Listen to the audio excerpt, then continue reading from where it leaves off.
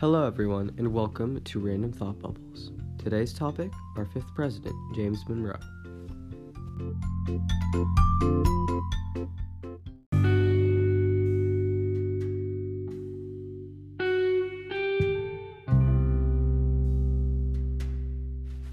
On April 28, 1758, in Westmoreland County, Virginia, James Monroe was born to Spence and Elizabeth Monroe.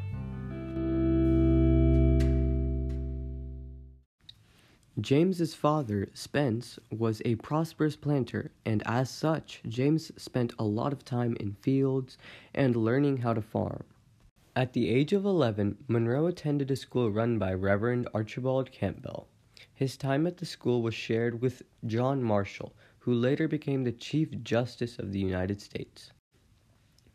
In 1774, Monroe entered the College of William and Mary in Williamsburg, Virginia. It was an exciting time to be in Williamsburg. Royal Governor Dunmore had fled the capital, fearing that the colonists were a danger to him and his family. Once he left, Monroe and his fellow classmates helped loot the arsenal at the governor's palace. They escaped with 200 muskets and 300 swords, which they donated to the Virginia militia. In the winter of 1776, in the wake of Lexington and Concord, Monroe joined the Virginia Infantry. He became an officer in the Continental Army and joined General George Washington's army in New York. During the Revolution, Monroe fought with distinction in several important battles, including Trenton, Monmouth, Brandywine, and Germantown. He was severely hurt at the Battle of Trenton, suffering a near-fatal wound to his shoulder as he led a charge against enemy cannon.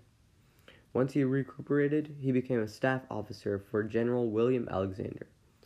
At the end of his service with the Continental Army, he had gained the rank of major. He resigned his commission in the Continental Army in 1779 and was appointed colonel of the Virginia service. In 1780, Governor Thomas Jefferson sent Monroe to North Carolina to report on the advance of the British. After the war, Monroe studied law, taking Thomas Jefferson as his mentor. He was elected to the Virginia Assembly in 1782.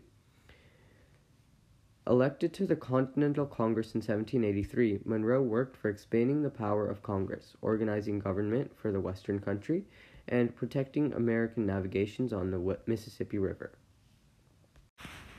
At the beginning of Monroe's presidency in 1817, Americans were feeling generally optimistic. The nation had declared victory in the War of 1812, and the economy was booming, allowing Monroe to turn his attention towards domestic issues. The new president was personable, extremely popular, and interested in reaching out to all the regions of the country. One of Monroe's greatest accomplishments was the Missouri Compromise. Early in 1819, settlers in the Missouri Territory applied for admission to the Union. Around 16 to 17% of the Missouri settlers were slaves, and most of the white settlers either owned slaves or hoped to become slave owners in the future. Debate on Missouri's admission into the Union exploded when James Tallmadge Jr. of New York attached 2 amendments to the statehood bill. The first banned new slaves from entering the state, and the second emancipated all Missouri slaves born after admission upon their 25th birthday. Basically, the Tallmadge Amendments would admit Missouri only as a free state. The North had a majority in the House of Representatives in 1819, and the South controlled a bare majority in the Senate. Voting was strictly sectional on the Tallmadge Amendments. The amendments passed in the House but lost in the Senate. The House refused to admit Missouri as a slave state, but the Senate insisted upon it. Monroe understood the volatile nature and the danger that he was treading into near the debate, and the strong regional divide over slavery. However, he did think it was unconstitutional to place special restrictions on the admission of one particular state, like the Tallmadge Amendments did.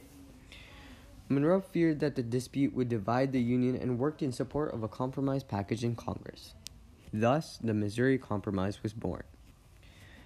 Basically, the Missouri Compromise stated that Missouri would be admitted into the Union as a slave state, but Maine would also be admitted into as a free state. thus offsetting fears that the South would gain votes in the Senate with the admission of Missouri. Additionally, it was agreed, after much behind-the-scenes deal-making, that Missouri would be admitted as a slave state in return for the South's willingness to outlaw slavery in Western territories, above the 36/30 north latitude line. That line would open present-day Arkansas and Oklahoma to slavery, but would forbid it throughout the rest of the Louisiana territories. Another one of Monroe's greatest domestic accomplishments was the domestic system. As the United States continued to grow, many Americans advocated a system of internal improvements to help the country develop. Monroe thought this was a good idea. He believed that the growing nation needed an improved infrastructure or inside, including a transportation network to grow and thrive economically. However, he did not think that the Constitution said anything about the authority to build, maintain, and operate a national transportation system. He tried to convince Congress to introduce a constitutional amendment granting it such power.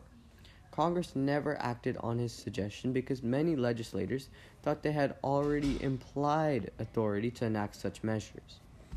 The issue came to a head when Congress passed a bill in 1822 to repair the Cumberland Road, or National Road, and equip it with a system of tolls. This great national road ran from Cumberland, Maryland, to the town of Wheeling in western Virginia. Monroe vetoed the bill. However, it was his contention that the states through which the road passed should undertake the setting up and collecting of tolls because Congress lacked the authority to do so.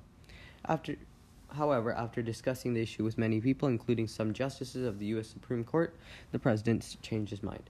In 1824, he signed an internal improvements bill, and in 1825, he signed a bill that extended the Cumberland Road from Wheeling to Zanesville, Ohio. Monroe's two greatest foreign accomplishments were the accomplishment of getting or inducting Spanish Florida to the United States. For years, southern plantation owners and white farmers in Georgia, Alabama, and South Carolina had lost runaway slaves to the Florida swamps. Seminole and Creek Indians offered refuge to these slaves and led raids against white settlers in the border regions.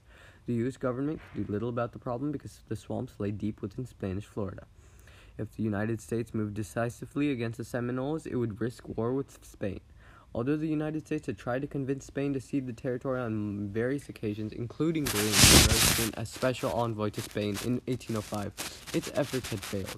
With the War of 1812, the U.S. government turned its attention to the raids. President Monroe sent General Andrew Jackson to the Florida border in 1818. After Jackson's troops invaded Florida, captured a Spanish fort at St. Mark's, took control of Pensacola, and deposed the Spanish governor, the Spanish ceded Florida to the United States. The Monroe Doctrine was engaged in diplomacy after he engaged in diplomacy with Spain regarding its Latin American colonies. These lands had begun to break free from Spain in the early 1800s, gaining the sympathy of the United States. At the same time, rumors abounded that Spain's allies might help the once vast empire to reclaim its lost colonies. To counter the planned move, Britain proposed a joint U.S.-British declaration against European intervention in the Western Hemisphere. Secretary of State Adams convinced Monroe that if the United States issued a joint statement, it would look like the United States was simply adopting Britain's policy. On December 2, 1823, in his annual message to Congress, President Monroe addressed the subject in three parts. He first reiterated the traditional U.S. policy of neutrality. He then declared that the United States would not accept the recolonization of any country by its former European master. Finally, he stated that the European countries should no longer consider the Western Hemisphere open to new colonization, a jab aimed primarily at Russia, which was attempting to expand its colony on the northern Pacific coast.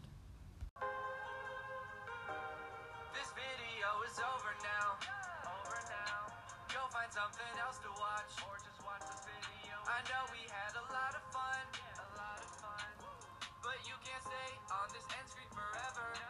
This outro was made by Danny Gonzalez.